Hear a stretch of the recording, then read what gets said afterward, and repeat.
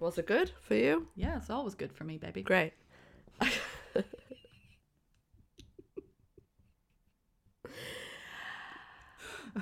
What? Sorry. Welcome to Jesus Christ, Doc, you disintegrated Einstein. Disintegrated Einstein. Einstein.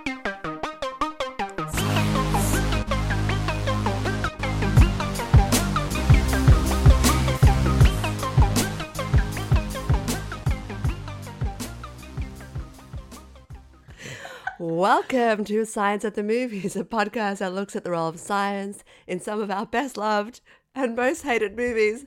I'm Frida. I'm Abby, and this week's movie is Gravity. Everything's fine. Everything's totally fine.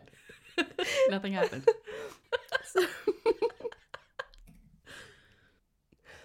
All right, so Frida. Ooh, are you drinking wine? Hi. Yeah, sorry, I forgot to tell you. I've got wine.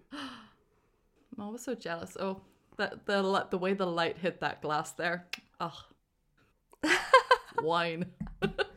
Here with my water. Happy Sunday. Frida, how are you? I'm really good. Cool. I mean, I feel like, yeah, you asked me that, but you said like you were about to say something, so. Oh, Or sorry. you're just about to no, say. I was like, do you have anything that you would like to say before we start? Yes, I have two bits of news. One is Cool. that I decided to pick up. I'm just going to turn the volume down a bit so I can't. I decided to pick up Isaac Asimov book Ooh. just because I was like, let me see what this science fiction stuff is all about. So I went to a used bookstore and I bought a book of short stories, and I was like, look, let me give this a go. Cool. That's my that news. all? I don't know. You don't have that any is my comments news. after it. I just wanted to report in. I'll let you know how I'm going. Oh, okay, cool. And my other bit of news is that like I think I'm starting to resolve my feelings about outer space. I think I'm settling on what's my issues with outer space. Oh, okay.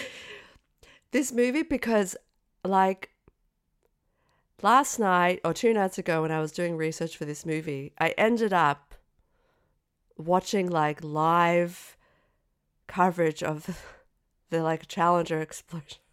No. That's what it brought me to. And then Oh. I realized Yeah. this stuff really terrifies me. Yeah. And like I just find it all very upsetting, space. And all these terrible things that have happened. I don't know. And so I was like, geez, I feel kind of low. I just want to get that out of the way before Okay. we start recording. Great. But I'm like, I think space makes me feel kind of sad and scared. Okay. Okay. So this is good. We'll work through these issues Thank you. as we work through I need to these work through my movies. space issues. Okay, I think we should do that. I think we should bring you through to a point in the future, hopefully, where you're like, fucking space is amazing. I love this. I don't know if we'll ever Yeah. get there, but we can definitely try Yeah. to work through it. Because you think space travel is amazing. And I I've think always it's been like, amazing. I don't know. And then I'm like, I think I know why. Okay. It's because I'm okay. scared. Look, the It's first scary. step is identifying the issue, Thank you. and now we can work on it. Thank you. Okay. So yeah, how are you going? I have one thing that I need to say. This is the last movie in our cycle, and the release date for this movie. Frida, happy anniversary! 1 year? 1 year. Oh, 1 whole year together. Releasing episodes, mini-sodes. I feel like we should do a little callback on it all, but I didn't prepare anything. I just wrote down happy anniversary, so... like a tribute video with Yeah. the Adagio music from Sunshine in the background. Oh, yeah. I sent you an anniversary present. Oh, I wanted you to that's have what it for that the is. I wanted you to have it for the recording, but I didn't send it in time because, I just didn't. Yeah. So I apologize, but it will arrive at some point. So that's what that's about. Happy anniversary. Happy anniversary. I just want to give everyone a warning that I'm very, very congested today. I'm trying my best to breathe, but it's hard, and I apologize in advance for any awful sounds that might come across. Oh my God. It's really, I'm struggling. I love today. I love how I'm there trying to like give us a fucking anniversary celebration moment, and Frida's just leaning away from the mic trying to breathe. It's obviously all she can think about right now. It's all I can think about. Well then we'll swiftly move into this movie all about space that Frida's obviously very excited about, considering she just... Okay, let's start I've been Frida's through some space shit. therapy. Okay. We'll start with a summary. Very brief summary, because we're going to go through the events of the movie, so I have only written a paragraph. Space. The final frontier. These are the voyages. No, I'm joking, sorry. Okay, space. High above the earth, there is nothing to carry sound. No air pressure, no oxygen. Nobody to help when gravity takes hold. Nobody to help when it doesn't. Dr. Ryan Stone on her first mission and Lieutenant Commander Kowalski on his last are hit by space debris undergoing a cascade event. Set adrift in orbit, they are in a race to stay alive and find a way back to Earth, preferably in a radiation-shielded capsule of some sort. This is the movie that lays out every astronaut's nightmare, while also showing us earthbound mortals a tiny glimpse of what it feels like, a chance to float among the stars and look down on our 1 in a billion home and take a moment, just one moment, to think, damn, we're really fucking this up. Word. So Frida, general feeling about gravity. I think it's an amazing experience watching it. Yes. It's an experience, and it washes over you, and it has a pretty strong emotional message at its heart, complemented by this incredible soundscape and visuals. And then, we're breaking it down, but at the first thing, it's important to say, like, before we break it down, the movie just, like, kind of washes over you in a way that it's like, you don't need to process it actively. It just sort of happens to you. That's a beautiful way to put it. So it's special. That's true, because I think saying it's an experience is pretty much the only way to describe it, isn't it? It just is an experience. I really love this movie. I love its simplicity. I mean, it's complicated, but it's simple. It's not I overly agree. involved. It's quite like when we did Moon. I just think it's really impressive when an actor can hold a movie like that and hold you within that moment with them. She is the only human actor in it, and this is the first time that I've actually felt what the meaning of these words, but the debris is a character. Yeah. The ISS is a character. The music is a character. She's not really alone because, yes, there aren't any actors, but there's so much character in the things that surround her that I don't think it really feels like it's just her plugging away at the film by herself. Right. And for me, I potentially would say that the main protagonist in this movie is a gravity herself. Oh, okay, cool. Well, I just want to talk about the logic of this for a moment, because even Neil deGrasse Tyson tweeted at the time of the movie being released that the movie should be renamed Zero Gravity. And I would like to disagree with Mr. NDT if that's okay. It's fine by me. Please don't hate me. I love you. Everything's fine. He's not an artist, this is a film. Okay, well, the thing is, we have a tendency to use the term zero gravity a lot, but truthfully, there really isn't any such thing as zero gravity. gravity is the attractive pull all objects have. It's the closer you are to an object, the more you'll feel its gravitational force, and the larger the object is, the more effect that force will have on you. And this is like why we can stand on the earth. It's why we fall from a height. And while the gravitational pull gets weaker and weaker as we move away from the earth, does that mean that you're eventually in a region of zero gravity? Like, no. Because our Earth, along with every other object in the solar system, are in the gravitational field of the sun. So what if we leave our solar system? But every object and system in our galaxy are in the gravitational field of the big ass black hole at the center of the Milky Way. Yeah. So you can't escape gravity. Now, when Alfonso Cuarón proposed doing this movie, he told the director of photography, Emmanuel Lubezki, that it was just a small movie. Only 2 characters. We'll have it done in a year.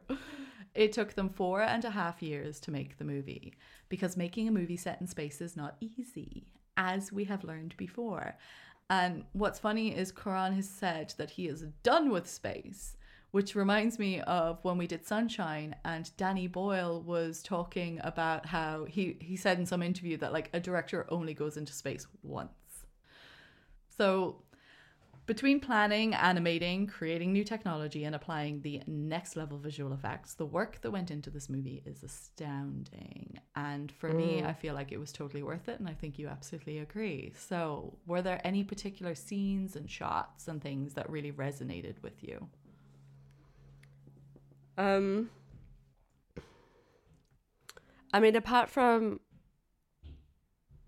the 90-minute thing, apart from the fact that the whole drama around just trying to hold on to bars was just so compelling, this is something about the movie which I absolutely loved, but it ties into, there's a lot of like symbolism throughout the film, right? There's clear scenes, like when she arrives in the ISS and she forms this fetal position, sort of being nurtured by the womb, the warm womb of the ISS and the oxygen. And she even has an umbilical cord coming from her middle. I mean, it's so powerful. And this sort of birth, and there's a few little bits like that. But even better than that is that when she's right at the end, where she's crashed and she's down in the water, right? And she has to pull herself out of the water and kind of rise from the water like an amphibious creature and take the first step. She's pulling herself up like you imagine a primordial man took their first steps. You know, it's like came out of the water, and this like evolution and rebirth and this powerful thing. But just as she's sinking, I don't know if you noticed, but a little frog swims up. Did you notice that? Oh, I didn't know. A frog swims up right in the middle of the shot. And it's like that's an amphibious creature that came out of the water onto land. Just like, and then when she sheds herself, she sheds the spacesuit and she comes up like the way the frog pushes its way up and comes out of the water. And I just thought like that symbolism and what it might represent, we can talk about in a bit, but like it was just so beautiful. It's really lovely, and it's so interesting because I've read a bunch of stuff where like people question the ending, like, oh, yeah, what does the ending mean? And you know, a lot of people saying that they believe that she died in the capsule when she turned the oxygen off, and that the rest of it is just kind of like a hallucination through to her death. But Alfonso Cuarón was actually asked about that, and he was just like, it's rebirth.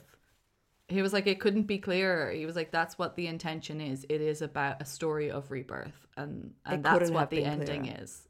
So that seems to be kind of like a central concept in the theme of the movie. Is that what you really felt that the theme of the movie was, centered around rebirth? Or did you feel there was a bit more to it? I think that birth is a big symbol, and then evolution, letting is a big symbol. Obviously, like he's clearly pushing this idea of evolving. Letting go is a big theme, obviously. And so, you know, when we know things about her character and what's happened to her character, it sort of made me reflect on what the movie was actually about and why rebirth is relevant. Rebirth after what? Rebirth from what? And what I realized the movie is that it's about life after loss. And in my opinion, is that he kind of worked backwards. He said, all right, people die or you lose somebody. Where do you go after? And how can I portray that visually? Right. That's what I think. Because we know that's about her character, is that she suffered a crippling loss and she's drifting, right? And so where does he decide to put this character to symbolize what she's dealing with after the loss of her daughter? Space. What could be a bigger symbol for drifting endlessly? The threat of, I will drift forever and ever, and nothing will ever tether me back to the world again, than literally putting her in space. So in my view, he's sort of working backwards. He's trying to explain visually, communicate what is the experience after dealing with loss, and what is it that needs to happen to heal from loss, and what she does, the character does throughout the whole movie. And I want to get into details like little bits later just to make my point, is she slowly embraces life again. And she slowly says, there's life after death. I can get out of this horrible thing and be reborn, a new version of myself. I haven't forgot about my daughter, but she's part of me now. I've integrated my daughter into who I am, and I'm ready to go forward and live my life anew, afresh, with this new perspective on how beautiful is life, how beautiful is earth, how grateful I am to be alive, and how grateful I am to be able to grasp the things that earth gives us to nurture us. That's what I felt was the ending of the film and the meaning of the film. She steps up through the mud, she squelches, she feels the mud of the earth, and she feels embraced and nurtured by the earth. That's what I feel is the message of the film. Do you know what I think is quite beautiful about a movie like this is that you can have somebody like you who has a real genuine connection to film and understanding stories and people and what is happening. Because I mean, we've talked about it and you mentioned it earlier a little bit with, like, you're not a massive sci-fi person and you don't particularly enjoy space movies, but the fact that you can come and watch this movie and take all of that context about the actual character and what is happening and feel that story and feel all of that. And I also like that somebody like me who doesn't pick up on all of this stuff can come along and just watch a really incredible space movie and be a sci-fi nerd about it and just be like, look, that's cool, and that's this and that's that. I love that it doesn't have to be, like, you don't have to see each aspect to enjoy it. You know, you could be that lucky person in the middle who sees all of it and really gets it. Or you can be that person who, like, who really kind of takes that side, takes the sci-fi side or takes the story side of it and really kind of runs with that and still has that experience. And to me, that makes it an incredible movie.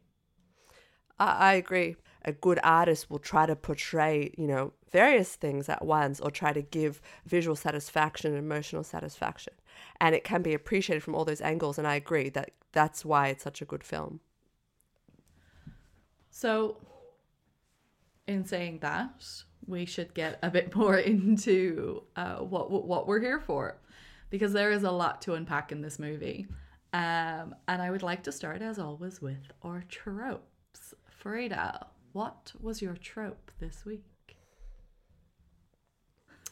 My trope is, I have to. The only way for me is to cut this rope. Or otherwise known as, he's going to sacrifice himself. No, you can't.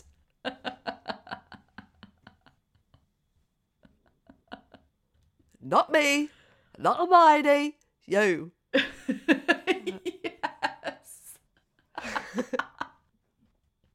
Yeah, I can't. You have to. I can't go on. Yeah.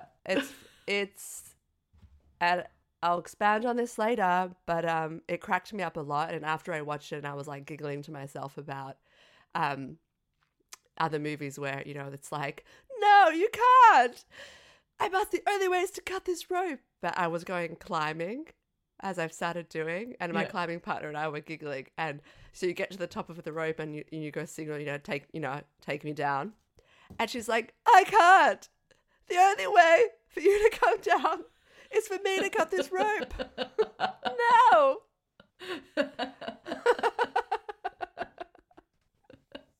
Very nice. That's what, yeah. Yeah. I don't have any comment on it. It just made me chuckle. I know, because I know we're going to talk about it more later, so I'm trying to not say anything. Yeah, about it. don't say anything. But yeah, I get it, that like, oh no, he must sacrifice himself for her to go on. Like, oh, come on. Can't go on. You'll go on. You're gonna live a full life. Yeah. I'll never let go, Jack, etc. What's your trope? Mine is something that really bugs me in movies. Super speedy spacesuits. Like, why are they able to get in and out of their spacesuits so easily and so quickly? Look, again, we're going to talk about it in a while, but her timer is flashing 7 minutes to get out of there. And in that time, she bounces around in the parachute lines a couple of times, gets into her spacesuit, gets outside, frees the capsule, and then the stuff hits, all within 7 minutes. Like, can we just have some realistic fucking countdowns, please? I have so much to say on like little bits and pieces of like stuff that I'm gonna shut my mouth. Yeah, but okay. I'm with you. All right. I'm with you, babe. Okay, we're gonna get serious. Let's get serious. Right, let's start with our scientists. Scientists. Yeah. Astronauts. Present. I'm here. Okay, so categories of astronauts. Right, I wanted to look at this because I was very curious. They were very particular to define their roles to a certain degree within the movie. So then it just made me think. I was like, all right, we've talked about astronauts before, and we've done a little bit on astronaut training, but like, what are the different types of astronauts are there? And in my mind, I think I was always just like, they're all astronauts. They're all the one thing. They're not. So we actually have 4 different kinds. You've got the NASA Classics. These are the astronauts that are recruited by NASA. They undergo years of training, rigorous training, before they're selected for a mission. And then they have like further, I don't even know, a year to 2 years of mission specific training. These astronauts are pilot astronauts. They're the mission commanders who pilot the spacecraft, and they will likely have had a background in the Air Force and have logged significant flight hours well before being recruited by NASA. The second type is mission specialists. These are the ones who work with the pilot to achieve the purpose of the mission, and they can be engineers, scientists, or physicians. Then you have the astronauts that fall outside of the standard NASA recruiting procedures. You've got international astronauts, and these are from 4 agencies that have an agreement with NASA. So they're international, they're referred to as mission specialists, and they will still have done some training at the Johnson Space Center, and they come from the European Space Agency, the Japanese Space Agency, the Brazilian Space Agency, and the Canadian Space Agency. Lastly, you have the payload specialists. Now, these guys are scientists, and they're there only because of the payload. So they work for the company or the university that would own the payload. Ding, ding, ding. We've talked about payloads in Geostorm. But NASA has to approve their appointment. And historically, they don't need to go through the same training program as a NASA mission specialist. So saying that, let's talk about Dr. Ryan Stone, who is a medical engineer on her first mission with NASA as a mission specialist. What did you think of Dr. Ryan Stone? Given what you said, is she actually a payload specialist? This is exactly what I was like, this is the thing, because I don't want to take anything away from Sandy B's performance. She was incredible. It was beautifully done. But the character of Ryan Stone as written is not an astronaut. Like, how could you possibly go through the training that these astronauts have to go through and react the way that she does up there? It's not a good depiction. It is such a poor depiction of a real life mission specialist. And you see astronauts talking about this in like a lot of articles. Chris Hadfield has a lot to say about it in a YouTube video. But Like, she says she's only had 6 months training. She doesn't appear to know anything about her crewmates or have any connection with them. She's there for that one specific module to be installed. And she has no real concept of how to react in an emergency. So, like, that's what I was like, she has to be a payload specialist. Like, to call her a mission specialist just seems like it's really kind of... They're doing the dirty on the astronauts. Yeah. But a payload specialist wouldn't be out there walking around. No, yeah, that's true. They don't do spacewalks. This is a problem that exists in terms of astronauts. Like, it's a concern back in the 80s where astronauts would train together for years and then a payload specialist would come along and they wouldn't know how that person was going to react. And they didn't know if they could trust them in an emergency. And obviously you don't want that kind of a vibe on a space mission. I do find that interesting, like, when people come on as scientists, like, you know, like, they wouldn't all be spacewalking together. I am sure you'd only be spacewalking with people that you are completely confident. For example, when he says, they say abort and she doesn't abort, that to me is like, that made me really upset because, that's like in the military, if they and you don't listen to orders. Like, who doesn't listen to orders in the military? So I just imagine that you'd spacewalk with only people that you felt pretty confident that you could rely on them when there was emergency, which there was, and she doesn't abort. I mean, hello. Yeah, that was such a big thing. There's a YouTube video with Nicole Stott, who is doing some commentary on some space movies. And yeah, that's one of the main things that she kind of highlights. She's like, no, your commander says abort, you abort. Wait.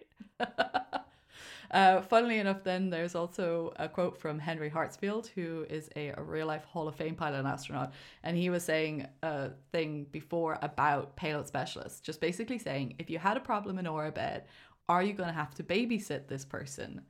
Which, of course, is exactly what Lieutenant Commander Kowalski had to do. So speaking of, how do we feel about our space cowboy? It's funny, my opinion of him changed as I thought more about it, because first I was like, he really annoyed me. His nonchalant nature, and he's just... And also I was like, why does he have to be in space because he loves it, but she has to be in space because she's escaping? But the more I formed my perspective on the movie, the more I realized he's just not an important character in terms of the story of, like, the message of the film. So he's just, you know, he doesn't... He's very light. And he adds a bit of lightness to the film, which I think is a good thing. The film is about her, it's not about him. So I sort of was like, you know what, it's all good. Like, he adds a little bit of lightness, and it's nice to have him around, like, from a viewer point of view. That's what I thought. Yeah, I agree. I think the point of it all really was to show her story and her growth, and, as you said, like, her kind of evolution. So you had to have her at the beginning. Like, while I've kind of said it's not believable that that's how a mission specialist would behave, but for the story, that's exactly what you had to have happening. So you had to have somebody there who was calming her, guiding her, and kind of setting her on her path so that she could then go it alone, kind of thing. And she needed... He was just there to be that person to just direct her in the right way at the beginning and guide her to her freedom. He had to deliver the line, let go, let go, let go. Yeah. So there is one more person that I would like to talk about. And it's not a character, but it is the actual science consultant on the movie. Because yes, there was one.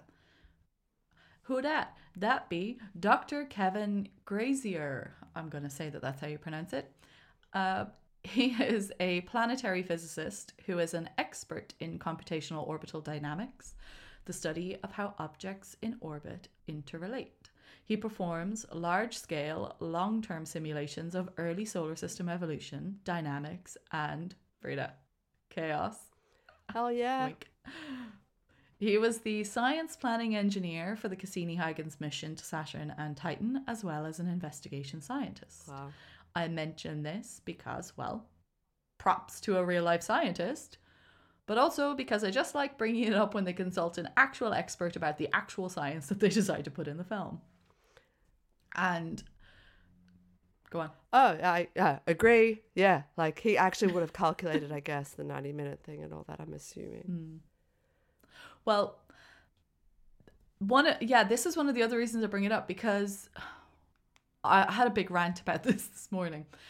One of the biggest criticisms that you will see when you look into the science of this movie is all about the inaccuracies in the orbits of Hubble, the ISS, and Tiangong.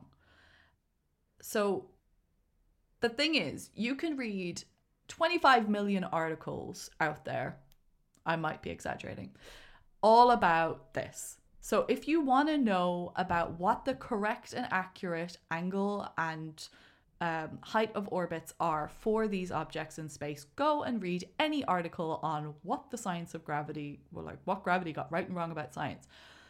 But I don't want to go into those numbers and orbits and angles and all of this, because is this a scientific mistake due to lack of research and consideration, or is it just a calculated decision that actually has a nice freaking story to it? I get really ranty about all of these repetitive articles. They've all locked onto this one story that one person said, oh, well, this is inaccurate. And then every other article just regurgitates it. And I managed to then find one, which is an interview with Alfonso Cuarón, where he talks about how he loves science and technology in space. And he's like, I could have used made up space stations and telescopes. I could have invented false technology, but why would I do that when we have the most amazing real life technology orbiting our planet? Yeah. And he really, really, really wanted to showcase these absolute feats of engineering on the screen. So he didn't want to make up a space station. He was like, we have one. I want to show the real one. And what's interesting is they did write a first draft of the script that had the Hubble, the ISS, and Tiangong in their real angles and orbital heights. But he said that script was just this huge, massive tome of complicated explanations trying to explain how all this was happening. And in the end, for the sake of storytelling, he just wanted to simplify it. And the best way to simplify it was to just have these three objects be in the same orbit. So yes, it's inaccurate. No, we don't need to talk about it. It's not a fucking documentary. Are you really mad about it? Are you mad about it? No, I agree. I echo. It's not a documentary. And I hope if anyone's gotten this far, you would have heard my breakdown of what the movie is about. And honestly, that should put away all your worries and fears about it not being perfect, because that isn't why we watch a feature film. That's why you watch a documentary. Exactly. But you know what? Even documentaries are edited to have an emotional message too. It's art, motherfucker. Oh my God. T-shirt. Sorry, that's great. Yeah. Let's get into some of the science itself. All right. Let's start with space as an environment. Space, the final frontier. I can't, every single time, it plays in my brain. I just feel it vibrating through my brain. Okay, space begins 80 kilometers above the Earth's surface. It is a region where there are so few molecules that it is a near perfect vacuum. And as laid out in the opening titles, this lends to a few characteristics. There is nothing to carry sound. Space has no air, and sound is vibrations in air traveling between us. So, if there is no air, no sound can be carried. However, sound is also carried through solids. So some sound can be heard through contact vibrations, but it's very unlikely that anything would really travel through all the layers of a spacesuit. Now, the second thing is there is no air pressure in space. Our atmosphere is pretty weighty, and that exerts a force on our bodies, the atmospheric air pressure. But it doesn't crush us, and it doesn't crush us because our bodies also have an internal pressure that pushes outwards with an equal force. Mm-hmm. So while we're on the ground, these pressures are balanced and we're okay. But as you go up above the atmosphere, the air pressure pushing on you is decreasing while the internal pressure stays the same. So if you don't have a pressurized suit, the only way for the gases to equalize is for the ones on the inside to come to the outside. Classic Total Recall reference. Yes. I see you.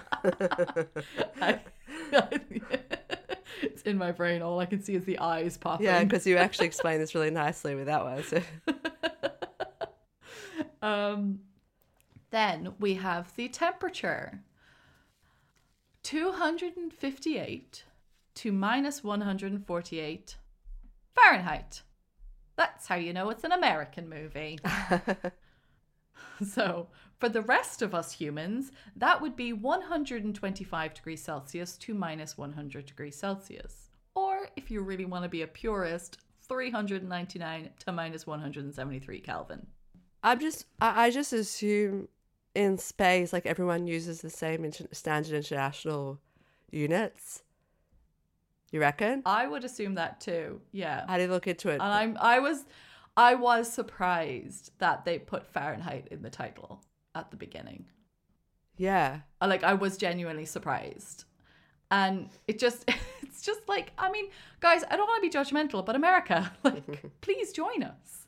Like, it is time to go metric. Stop making your students learn two systems. Stop eyeballing recipes in cups. It's such a pain in the ass.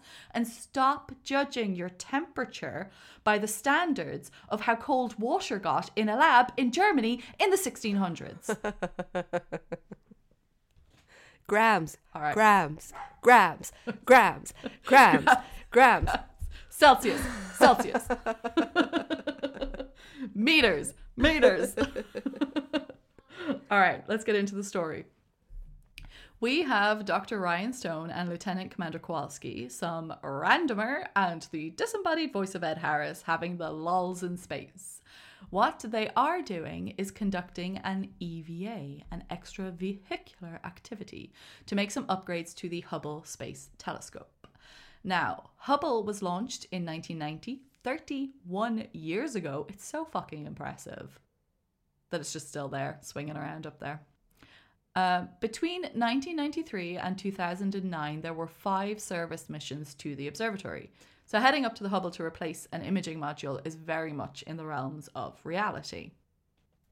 Now, to actually get from the Space Shuttle Explorer to the telescope itself requires the astronauts to go outside into space. All right, let's talk spacewalk. Yep. I'm ready. Spacewalk. I don't know if it made the cut, but I talked about the first spacewalk when we did Big Hero 6. Yeah, absolutely made the cut. Baymax getting stuck in the window reminded me of Alexei Leonov getting stuck in the door. Yep. Yeah. Now, a spacewalk is, as I said, an extravehicular activity, an EVA, and the suits are extravehicular mobility units, EMUs. When in their EMU and out on their EVA, an astronaut would also be wearing an SAFER. That was just for you and your love of acronyms. Yeah. Okay. SAFER is the Simplified Aid for EVA Rescue, and it is a small jetpack that would be used in an emergency situation, like if an astronaut lost contact with the vessel. And astronauts wear these, but they have never been needed. They've never needed to use one because they've never had that kind of an emergency. This doesn't appear to be the system that Kowalski was using, which we'll talk about that in a minute. But why wasn't Sandy B wearing one of these? Fine for the story, but she should have had one of these packs on her. But she wasn't untethered. Oh, but she should have had an emergency. No, they all have them. Yeah, anyone on any spacewalk suit has a SAFER attached to it. Yeah. So it doesn't matter. They're all pretty much. I don't know that they even do untethered EVAs anymore. That's interesting.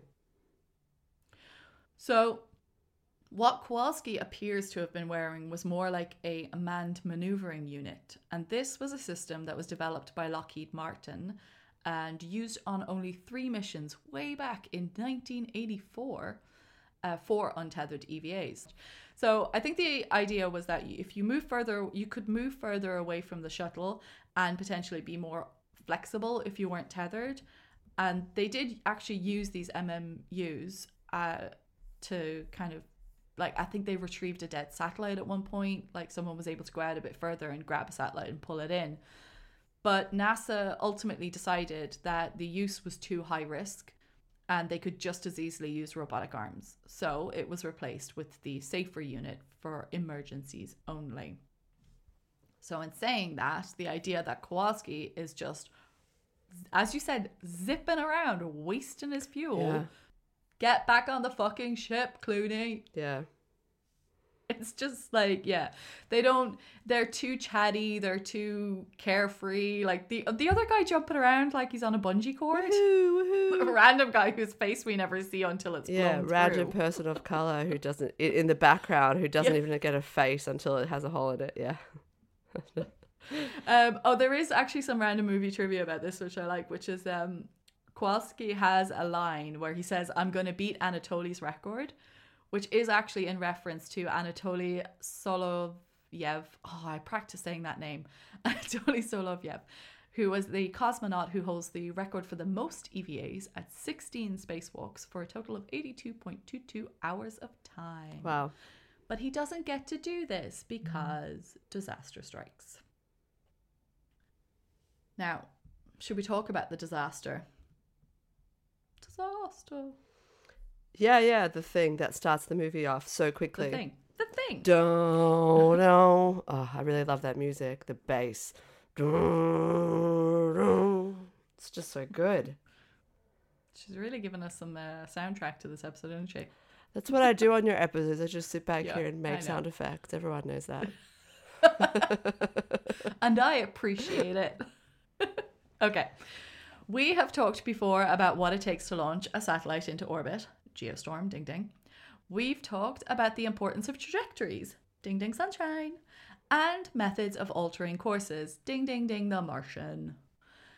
In a lot of our space movie chats so far, we have mentioned a few times about space debris, all the junk that's flying around above our skies. And the only way to clear that junk is to A, send a satellite into a higher orbit at the end of its days, up into the space graveyard, or B, to decrease its orbit so that it re-enters the atmosphere and burns up or lands in a safe, predetermined location. So, how likely is it that an event could occur that would cause such massive destruction? Frida. Unlikely. 10 points. Yeah, so Oh, no, they wait. shot it 10 down. points to Ravenclaw. I didn't really get the chain reaction or like the way they even described it, that they shot it down and then it made a chain reaction of debris. I was like, I Yeah, couldn't so- quite picture that. So can you help me? It is a bit tricky, and I don't know that I have a very solid answer for all of this, to be honest. In terms of the event itself, it's actually not that far-fetched. A cascade event of damaged satellites is totally plausible, and it's actually called the Kessler effect, which was proposed by Donald Kessler, a NASA scientist, back in 1978. And it stated that it is a theoretical scenario in which the density of objects in low Earth orbit due to space pollution is high enough that collisions between objects could cause a cascade in which each collision generates space debris that then increases the likelihood of further collisions. And collisions in orbit have actually occurred, with satellites colliding with each other or being destroyed by the debris of old satellites. And there have been times where, like, the ISS has had to change its orbit in order to keep it out of the path of space debris. So a cascade event is entirely possible. Like, this could happen. Okay. However, there are people on the ground whose job it is to track individual pieces of debris as small as your hand. So an entire field of debris coming on top of astronauts out of nowhere is something that just wouldn't happen. But it seemed like it happened very quickly, though. Yeah, that's just not a thing. Okay. They would see this coming far in advance. Yeah. And they would have time to get out of there if there was going to be such a field of debris. And plus things like that, I don't think it really happens that quickly as well, because there was one, I think it was a Chinese satellite was shot down, and there was a piece of, like, intentionally, and there was a piece of debris that 6 years later destroyed a Russian satellite. Oh my gosh. Yeah, and also, like, this whole thing assumes that everybody's in the same distance from the Earth, like everyone's in the same orbit. They're all just smashing bong, bong, bong, bong into each other. But I imagine in reality, it'd be passing by in such massive distances from each other, most likely. Well, yeah, so this is the thing. So, this is what happens in the movie. They create that field, and the field comes in and destroys everything. But we have to talk a little bit about some of the orbital dynamics here, because there's a lot of debris that hits them and causes all of this destruction. But in order for them to collide with the telescope and the Explorer shuttle, that means that this debris has to be on an intercept path. So you're saying that at the fact that something was going in their exact same orbit, first of all, it wouldn't be in their orbit, but if it did get shot down, it would just be in orbit. It would just be in orbit. In its same it would be orbit. in orbit, and it would be at the same velocity, and it would still be on its path, but still in its same position. Like the relative velocities between the objects in the same orbit is like minimal, so it wouldn't catch up to it. But objects at lower orbits have higher velocities, and higher orbits have lower velocities, and you can apply energy to increase or decrease your orbit. You do this using thrusters and like fuel supplies with the satellites that we have in space. So I don't really know how an inert object would achieve this, but what is possible is for a cascade event to happen at a higher orbit, causing the debris to begin a like deorbit descent, like have a decreasing orbital path, move down into lower orbit and hit the Hubble. Yeah. Because that's what I was going to ask. Like, can that event cause it to go into a lower orbit somehow? If it wasn't in that orbit. Well, we're going to come back to this a little bit more in a while, because what happens here is we've said that the debris has come down and it's destroyed the Hubble, it's destroyed the shuttle. Once this first debris field is passed, everything is gone. Kowalski and Stone are adrift. And there's a line where Kowalski calls out to the ISS, "If you hear us, we could sure use a rescue mission." There's a line in one of the things that I watched, which I think it was Chris Hadfield reviewing Gravity, and he basically was like, "Why are you calling out to Houston? How can they help you?" Or like, "Why are you calling out to the ISS? Like, no one can help you." Yeah. Well, they could get in contact with other stations, right? And be like, "Oh, go there," or "Don't go there," or like that. Yeah, I suppose. But then they don't seem to have any communication anymore. Everything seems to be gone. It seems to be gone into like this blackout. Yeah. Yeah, so they just start speaking to no one. And I think they say in the movie, they're kind of like, are they doing it just for themselves to have someone to talk to? Or just out of habit? Maybe. Because otherwise you're silent. That's what I was thinking. But they're saying a lot. It actually made me think, because they were saying Houston in the blind, Houston in the blind. And I just thought, is this a Hollywood phrase or is it real? So I actually looked it up. Can I tell you what I found out? Yes, please do. What's a blind transmission is a transmission that you transmit without acknowledgement or knowledge that it's been received. So I guess if she's in the light box by herself, isolated, yelling out, not knowing if anyone's fucking hearing her, that's when she'd say in the blind. Because I'm blind. I don't know if anyone's, Right. I don't know if anyone's receiving this or not. So it's not, they don't know whether Houston is receiving it or not. And so they do in aviation, an aircraft will transmit in the blind if they're approaching an airport which doesn't have a tower. So they're not communicating knowingly with a tower. They're just communicating on common frequencies. Hi, I'm coming. Everyone. Oh my God. Everyone, I'm here. I don't know if anyone hears this, but like I'm landing right now. So that is like, that's just a way of saying, I don't know who's hearing me because I haven't got an acknowledgement. And I did watch...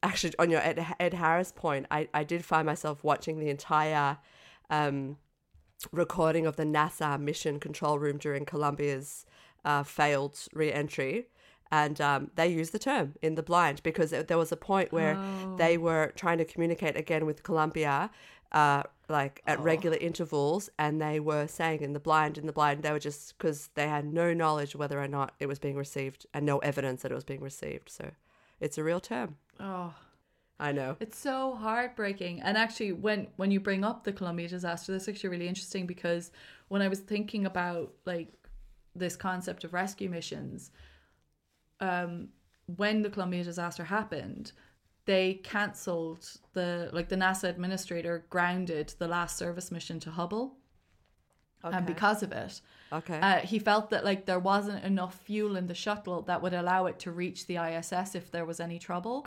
And he was like, it's just too risky. But eventually in 2009, they did actually send the mission up to do the final service mission on Hubble. But they had a space shuttle on standby at Cape Canaveral in order to mount a rescue mission if it was needed. I thought that was fascinating. I've just That they sneezed. did plan that. I have to sneeze. Sorry. I'm just like, Beautiful timing. yeah. Sorry. It's a bit of a struggle sometimes, Yeah. but yeah, it's truly fascinating stuff. It really is. That's scary. It's scary. Yeah. It is, because you're very much alone, and that's the point. And that's what the movie really does help us to really see. It's like you are alone. There's like nothing can actually be done for you at that moment in time. And that's why the astronauts are trained to deal with these types of Yeah. situations, so that they don't panic and that they do whatever it is that they can or are trained to do. I think this nails like my big space therapy issue. The thing that I find so terrifying is the idea of like, how can you be helped out there? How can anyone reach Yeah. you? That is so scary. Yeah. So horrifying. Yes. And in saying all of that, if the real life shuttle didn't have enough fuel to get from Hubble to the ISS in case of an emergency, then you could be pretty damn sure that Kowalski's jetpack didn't either. So this isn't a case of the ISS just like hanging out and they need to walk on over to it, as we've talked about. Like the ISS and the astronauts are now orbiting at about the same velocity around the Earth. And the only way to realistically reach the ISS is to move to a higher orbit so you slow down and wait for the station to pass by, or you reduce your orbit so you can move faster and catch up to it. And it's not really clear to me how they're using the jetpack in the movie, so let's, for argument's sake, assume that it has magic fuel that allows this to happen and they reach the ISS. But they now have to match the velocity of the station again to catch it. And they do a piss poor job of that and sacrifice Kowalski for the advancement of the plot. Yeah.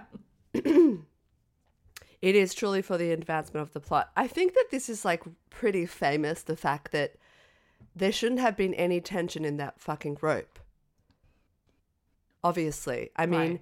in that scene, he is got the safety buckle that he's holding on to between her and him, and she's got something wrapped around her foot, but for some reason he is pulling away from her. And the question is, Right. what is he pulling towards? What is pulling him in? Why is there tension in the rope? Yeah. This isn't like Vertical Limit, the scene where they're hanging towards the earth, gravity, pulling, and the rope has tension. There is no reason why that rope would have been yanking her and yanking the thing off her foot. You know, she should have been able to easily actually pull him in.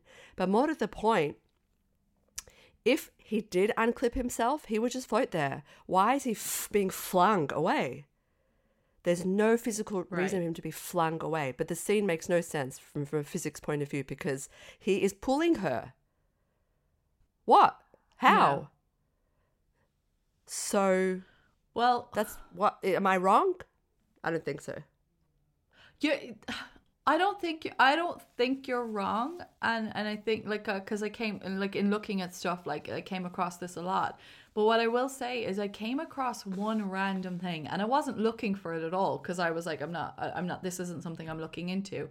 But I came across a super random article that was Ask Ethan or something. it was Ethan. called.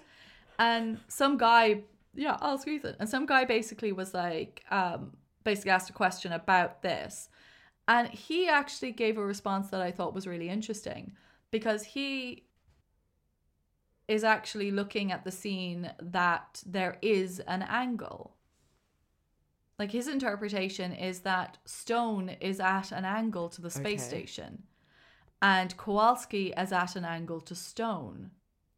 And but he's saying like the only way that something like this could happen in space would be if the spacecraft was rotating even just a little bit, would be enough to kind of disturb the system. And in doing that, it would keep the tether taut and provide a risk, he says, provide a risk of a more massive weight at the end of breaking the tether. And then because of that, if the weight is detached, it would move off because of its own inertia. But that would only happen if there was some form of acceleration to cause it to happen, and that could potentially come from the rotational motion of the space station, which we could maybe say that the space station could be rotating because it's been hit by all this debris. So it might actually now have a start. Okay. So I don't know. I wasn't looking for this, but I just randomly came across it and I just noted it down because I didn't know what you were going to say. Okay. That's interesting. I didn't take into account that it might be moving in a direction that was away from their arrangement, their angle. Okay. Interesting. Yeah, I don't know because I didn't go back and look at the scene to see what was actually happening in it. But I just thought it was interesting that somebody kind of had that response, that it was kind of like, oh, there could potentially. I think he's being a little bit as what I would call a Feinschmeck, because I think that the scene doesn't make a whole lot of sense in terms of physics, because what you see in front of your eyes, you're like, I don't know if this makes any sense. Whether or not he finds some like way to justify it, like, believe you me, like they didn't have that logic when they did it. They didn't think of that. You want to find a way that either it's apparent that it's makes sense or it's apparent that it doesn't make sense. Like, again, I don't think you should be searching so much in a movie for like in a logic like that. I think most likely they just were like, this gives the dramatic effect that we're hoping for. Don't worry about it. And so we need Kowalski to we go. just acknowledge the fact that they Basically. disregarded conveniently some physics. But this guy's like, oh no, I can figure out a way that technically maybe if you think this and if you think that. I'm like, yeah, but they didn't do that. It wasn't. I don't know. Let's check in. Just check in with Gracie. Yeah. Tell us. Maybe Did they you were come up with maybe this? they were like, can we do this because we need him to go away? And he was like, you know what? I guess I could find a way to make it work. And they were like, sweet. Yeah. Well, they did make it work, and they made Kowalski go bye-bye. So Dr. Stone is now all alone, and into the ISS she goes, and out of her super speedy spacesuit and adult diaper and into her sexy and space underwear. But this can't last long because the clock is ticking and the space debris is on its second intercept path. So I don't want to be like, this is all completely inaccurate, but it's a thing, and they've just made it a thing, and they've made it a thing that in 90 minutes the debris is going to hit again. And Which fine. gives a pretty good, like it adds that level of urgency and like a ticking clock element to the story, which is like, great. We don't need, sometimes with a story, like we don't need you to explain it. And if you try to explain it, it makes it more complicated. And it becomes this whole thing. So I kind of like, I'm fine with them not really explaining it, because if they did, they would have to go into so much detail that it would just take away from what was happening in the action. It's not necessary. Yeah, as we mentioned before, one we of the can big explain it. strengths of the movie is that it's very simple. They really strip a lot of things back to allow everybody to enjoy the storyline and to appreciate the urgency and appreciate like, oh, I know what needs to happen next in order for her to be okay. Will she be okay? It's simple, and that would fail if they had put too many elements in it. And speaking of what happens next, there are 2 Soyuz modules at the ISS. One has already been used by the station's crew to evacuate. And unfortunately, the remaining capsule has accidentally had its parachute deployed. Now, we'll talk about the importance of this later, but just know no parachute equals dead on re-entry. What's a girl to do? Luckily, Kowalski isn't like totally dead yet. And so he advises that she takes the Soyuz and uses its thrusting capabilities, I guess, to get to the Tiangong, the Chinese space station, and see if she can use one of their capsules to return to Earth. So into the Soyuz she goes. But that pesky parachute is stuck, and so she can't break away from the ISS, and the space debris is a common 7 minutes to go. So it's into Speedy Spacesuit round 2. Cosmonaut style. Enter Russian spacesuit. Yeah. I don't really understand like this whole scene in terms of like what's the difference between the Soyuz spacesuit and the whole EMU getup. The spacesuit she dons is called the Sokol suit, Sokol suit. And the major difference between this and the first suit is that this is actually designed as a rescue suit in order to keep the wearer alive in the event of an accidental depressurization event in the aircraft. Right. So when it's pressurized, it balloons actually restricts movement.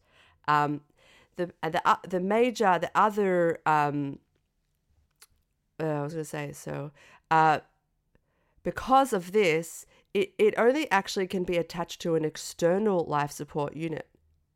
So it doesn't have a life support unit inside it. So in the scene where she clears the parachute lines, you can actually see that she's plugged into a life support unit through an umbilical cord, cord, as it were. Yes, you can kind of see it, but again, that's sort of nitpicky. But it's obviously much less bulky, and as I said, that's probably intentional because where they were going with the narrative or the symbolism. But the reason it's less bulky because it's designed only to be worn in the Soyuz, and this happened because some cosmonauts had asphyxiated in this because of pressurization or whatever it was. So they designed suits to be worn at all times in the Soyuz. So it has to be figure hugging because it's very, very small there. It does not have a life support unit. It's a rescue suit. It is not adequate for EVA. Yeah. So maybe, she seems to be attached by the umbilical when she's doing the parachute lines. However, later on, when she's going to the Chinese one, she travels 3-4 minutes, and then it's another 3 minutes or so before the vacuum. There's no way she could hold her breath for that long. She has no life support unit whatsoever. Absolutely impossible. She would have died. Bad research. What can I say? So, unfortunately, everybody, Sandy B is dead. Ba-bow. But no, she's in the Soyuz and she's trying to find her way to Tiangong. The Soyuz is actually the name for the longest operational human spacecraft program in the history of space exploration. I just thought that was a cute little fact. Oh, yeah. It also means union in Russian. I thought that was nice. But let's talk about the Soyuz for a minute. So in terms of a spaceship, it's made up of 3 modules. It's got a service module that transports equipment for the journey. It's got an orbital module that docks with the ISS. And then it's got a descent module that carries the astronauts. And this is the only section that will re-enter the atmosphere. So it's the descent module portion that she's gotten into. Now, for some reason that I don't understand, the Soyuz is low on oxygen and the temperatures are dropping. But the descent module has a navigation and control system along with 8 hydrogen peroxide thrusters. So, as soon as she remembers her training, she's able to direct the Soyuz towards Tiangong and try to catch the space station as it's falling. Now, she can't land the Soyuz on the Chinese space station, so she uses rapid decompression to eject herself. And then, because she's super lucky and she has that handy fire extinguisher, she's somehow able to get to Tiangong. Do you know what I just realized? I just want to point out that the whole time I was doing that, Frida's mic was muted and I was watching her on camera do about 8 sneezes. Do you know what's funny? Because this is a Wall-E callback, obviously. But I just want to say, like, Eva. Oh my God. Thank you very much. I'm here all week. Aww. Do your Wall-E voice. Eva. Can you remember your Wall-E voice? Wall-E. I can't. It's impossible. It's such a good voice. Wall-E. And Wall-E actually... No, it's very good. Wall-E did this more scientifically accurate. than the gravity Oh, do. interesting.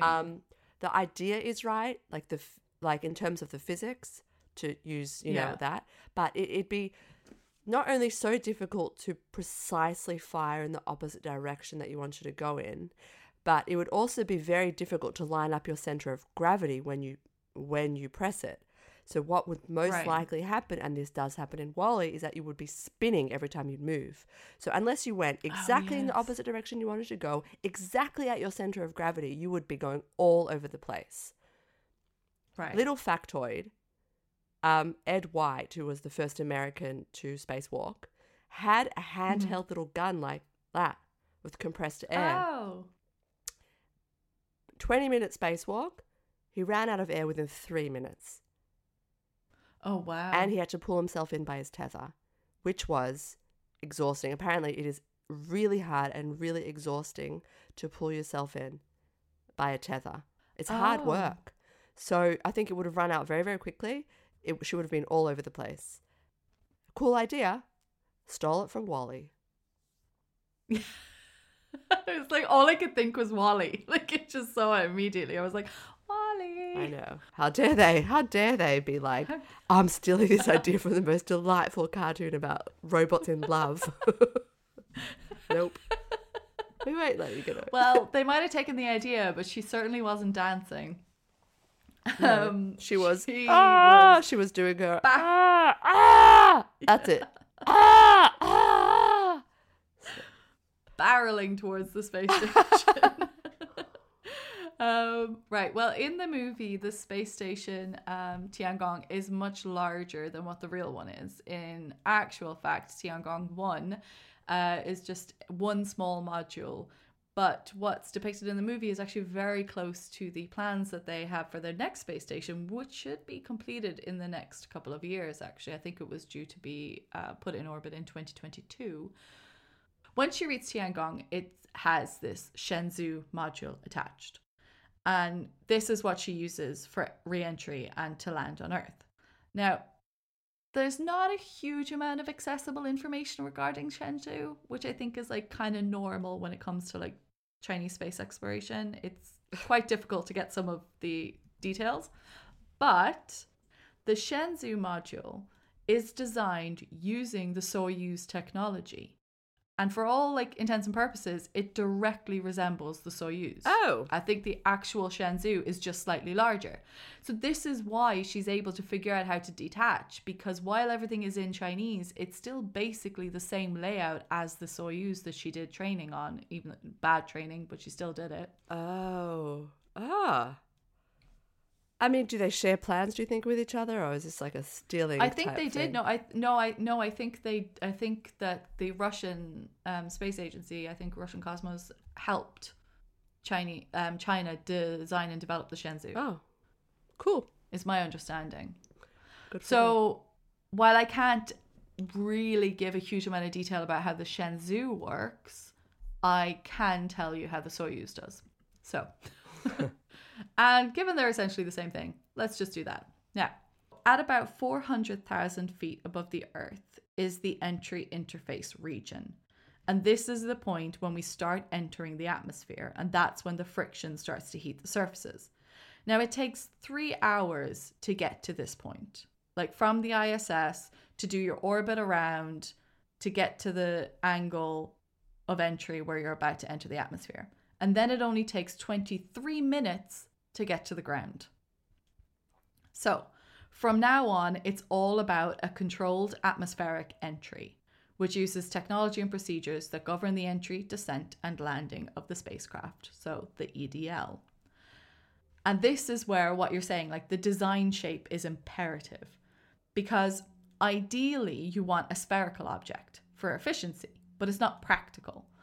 There needs to be some lift to avoid a ballistic re-entry, because a ballistic re-entry is just too hard on the astronauts and it has no steering control. So maybe potentially that's what happened. Maybe on her re-entry, she doesn't do the smooth, normal re-entry that has the lift. Maybe she's ended up on a trajectory that sends her down on a ballistic re-entry, Yeah. which would just be a lot harder, and then that would make a lot more sense. And then maybe that's why you get some firing of electrics, because it's still, you can still do the ballistic re-entry, but it's just not it's not smooth, Yeah. basically. So that does make a bit more sense. Yeah, it does make But a lot more sense. in order to avoid a ballistic re-entry, the Soyuz has this headlight shape, right? So the like lines at the front and curves at the back. So the reason it has this is it causes an uneven distribution of weight, which allows there to be some lift. And that's how it's able to control its path on the trajectory during this like whole kind of free fall section and stay on this planned trajectory. So that whole base plate, the plate that's kind of the forward facing section, that's the part that's got the heat shield. Oh, okay. Yeah, so the forward facing thing has this whole heat shield, which is what protects it as it comes in, but then it goes into this sort of like slightly spherical shape at the back to create this uneven distribution and allow this lift to keep it on its path. If it didn't have this lift, it would go ballistic and it would just go straight down. But the heat shield would still be on this base plate, which is the whole part that's hitting the atmosphere the whole way through. That's amazing. So it's so coming into the picture is like the design, the shape, the aerodynamics around the objects that sort of protect parts of it, and then protect parts of it with the shielding, and then the other parts of it with the shape of the object itself. That makes sense. It's really cool. And then like just to talk a bit about this actual landing procedure, because it's amazing.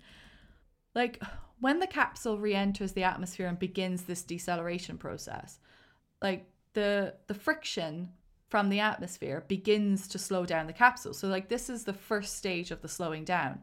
And the free fall deceleration lasts for about 8 minutes, after which the capsule is still traveling at about 800 kilometers per hour. Oh my God. Now, the next stage after these 8 minutes, you go into the descent phase. And this is 15 minutes before landing. Sorry, just 1 second. The ice cream van's outside. Can you hear it? I can hear it. Oh my God. I want my fucking ice cream. I'm so sorry. That's so random that the ice cream van came. Frida was supposed to get ice cream and it was not brought to her. Okay. Bring me my ice cream. Okay, let's go into the descent. So 15 minutes before landing, there are 3 braking parachutes that are deployed. And these will further reduce the speed. But the main... Sorry, wait. He's still going. He's like right outside the house. So the main guy, so the first 2, there's just 2 parachutes that go out first, right, to kind of start the process. But the main guy is the drogue chute. And this is like just a 24 meter squared parachute that does like a rapid slowdown. And it can slow the capsule from 800 kilometers to 290 kilometers, which is still really fast. Yeah. But once this is done, the final main parachute is deployed. And this guy is about 1,000 meters squared. And the way that this parachute is rigged changes the angle of the capsule. So it makes it go at a 30-degree angle relative to the ground. And this is how it starts to dissipate all the heat that it's collected during the descent. And just before landing, the harness on this main chute then shifts it again so that it's vertical and it's coming straight down ready to land. Oh my God. And at this point, this like massive monster of a parachute has managed to slow the capsule down to about 28 kilometers per hour, which is still too fast for landing. But the last thing it must do is the capsule then jettisons the heat shield and any oxygen reserves or anything like that that it has that might have the potential to cause an explosion on landing. But once it gets rid of this heat shield, below it, there are a couple of little small landing engines on the base of the capsule. And then these are fired to further slow the descent down again to bring the capsule right down in for a nice, soft, cushioned landing. Every astronaut will disagree that it's cushioned. They all said, like, you watch any video with them, they're like, it's still horrible when you land. But that is the entire process. So, and they are able to land in water, but they would normally have like a buoyancy thing that would deploy that would cause them to have some buoyancy, like to have them float a little bit more on the water so that there'd be time to get out. But the thing that happened with the water rushing in did actually happen to an astronaut once. All the water rushing in when they were trying to get out. What did you call it again? The thing that deploys when it's right from about to land to further slow it down. What's that called again? The landing engines. Landing engines.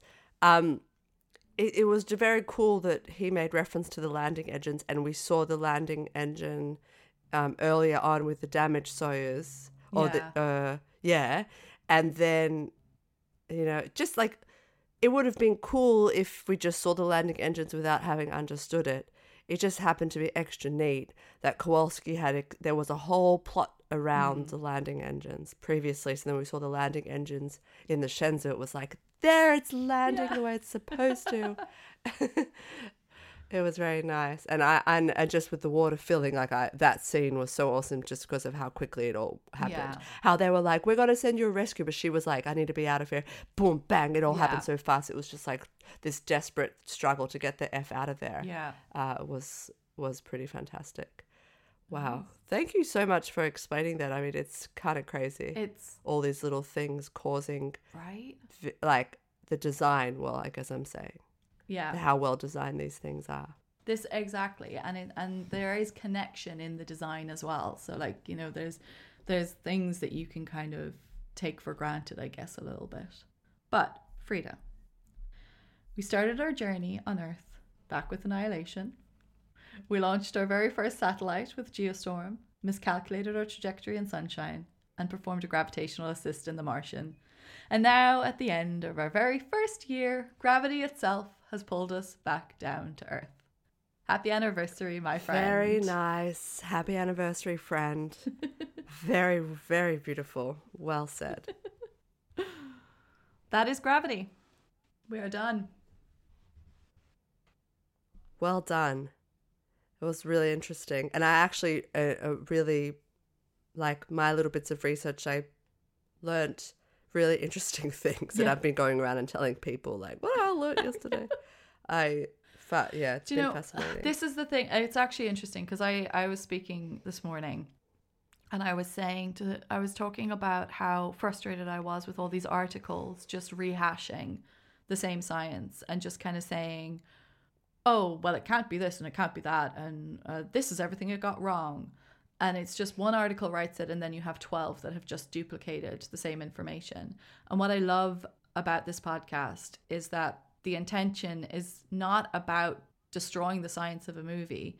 It's about understanding what we can learn about science and the world through movies and art. It's about being able to watch something and see this stuff depicted, and then whether it's done correctly or incorrectly, we still all just get to learn so much about actual science and get excited about real science because of when people put them in these movies. And I really love it. Yeah, the movies become they give us the topics that we then go on to research. But the science in the movies is like, we just love each of them separately so much. And so we go like, what amazing science is this movie going to give us so that we can go off to research. But I like that we love each of them in their own right, completely and totally. It's both a movies podcast and a science podcast. Yes. And that's just great. It's just great. And we've finished our first year's exploration in space, so we'll see how Frida feels next year. Will she love it? Will she hate it? Join us. Space. Space. What is it? Well, the last thing we have to do, well, not the last thing we have to do, but one of the last things we have to do is obviously, with every great movie, that doesn't excuse some things, and we can still have a moment that makes us just go, what the fuck? What the fuck? Frida, do you have a what the fuck moment? You look traumatized. So I didn't have one, and so I said to myself, I'm going to just sit here and maybe it will come to me. Well, maybe. I know there are things that I could complain about, but I don't want to be petty. And the movie was so clean and devoid of anything much extra. And I know there was that one bit with the radio phone call, but I don't find that what the fuck. I found that appropriately surreal. And I know that George Clooney had annoying lines, but he's George Clooney. And I liked that there was random things flying around the ISS. I really struggled, and I decided, and it's 1 year anniversary, so like in honor of that, can I just leave it? Okay, sure. I don't have one. Okay, do you know what? Let's leave it then. Thank This you. is a damn good movie. What did you pick? I'm curious. See, this is now I don't know whether I should just cut it as well, and we should just say like just for 1 year Was it the anniversary, guy? we Was won't it have a what the fuck. Adi No, I've got Aniak, two. whatever his name is. Okay, go. Okay, no, I have two, but they're not a big deal at all. Like one isn't even. It's not about a what the fuck in like how is that in the movie. It was just a moment in the movie that made me go, what the fuck are you doing? And it's when, before you realize that Kowalski is dead, even though you should realize immediately that he is definitely dead. But when he knocks on the door to the Soyuz and then he just opens the door and you're like, she doesn't have her helmet on. What the fuck are you doing? Oh yeah, this is a dream. You're dead. Yeah. Okay, fine. And then I do have one little mini what the fuck, and it's just a little thing of like, if Tiangong is in the same orbit as the Hubble and ISS, what is it made of that it survived the 2 debris trips and it's still alive? Like, what? Yes, why was the ISS intact and only was destroyed after they arrived there, if they're on the same orbit? And then why was the Chinese space station, which I don't know how to pronounce, I don't know if you're going to try it. Yeah, I'm not. I keep just saying Tiangong. Tiangong. Okay. Why? Yes, Yeah. this is a great question. Why indeed? Yeah. Just. Why were all the doors unlocked? That's my what the fuck. There you go. Oh yeah. Who left them unlocked? Who leaves such expensive places unlocked, for fuck's sake? Lock your doors, people. What the fuck? Airlock drama. Airlock drama. Lock the Frida. Come drawers. on. Hashtag airlock drama. Lock your doors. All right. Let's do final verdicts. First one, did it pass the SAMS test? Yes. It doesn't really count, but yes. There was only 2 characters. Yeah, yes. fine. We'll give it. Did it pass Here Comes the Science bit?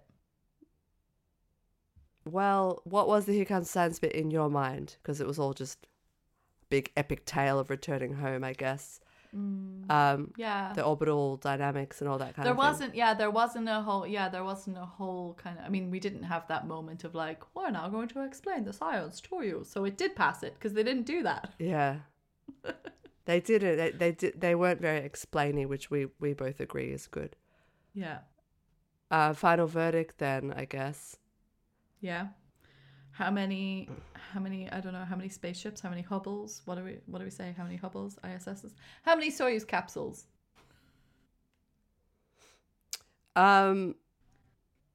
It's one of those tricky ones where we have actually identified a couple of things which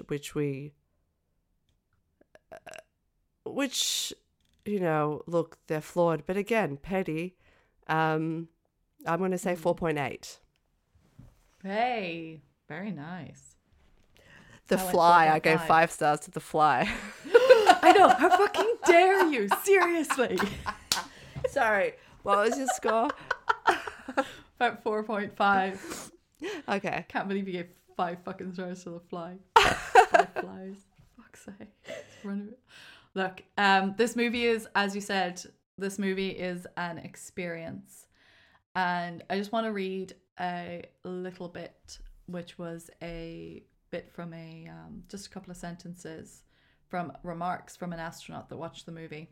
And he said, "I'm so pleased you've made this film, because while my time up in space was not as harrowing as Ryan's, it most certainly, the visual and the feel and the sound of being in space is so perfectly illustrated, and I can now take my family to the film and they can see what it was like for me up there." And that's pretty cool. That's beautiful. I did see Well done. a couple of interviews where they said like, sure, their vibe was like, sure, like we can nitpick at things that were wrong, but the vibe of the thing, as we say in Australia, was true. Yeah. And that's great for all of us that haven't been to space. Yes. And Isn't it? will never be. Aww. Whether by choice or circumstance. Aww. Okay, well, that is it for this cycle, and we are now taking a break. We have a little bit of we have 3 weeks off before our next episode. So sneezy, you have no idea how hard this Okay. was. Yes. We have 3 weeks off, but I think we have a extended Moon episode coming out with a bit of special interview. Moon Yarp Yep. in about 2 weeks' time, and then we will be back 2 weeks after that with our brand new cycle. Yep. Dun, dun. Do we know what our first episode's going to be, Frida? Yep. Yep. It's District 9. We haven't done aliens in a while, I don't think. I know. It's been a while. I hate you for this. Why? Oh, that movie made me cry so much. Cry? Great. Yeah, I know. Excellent. You really did cry, but I was so uncomfortable watching that movie. I hope there's a sequel soon and we can Excellent. follow it up. Oh yeah, that's a good one.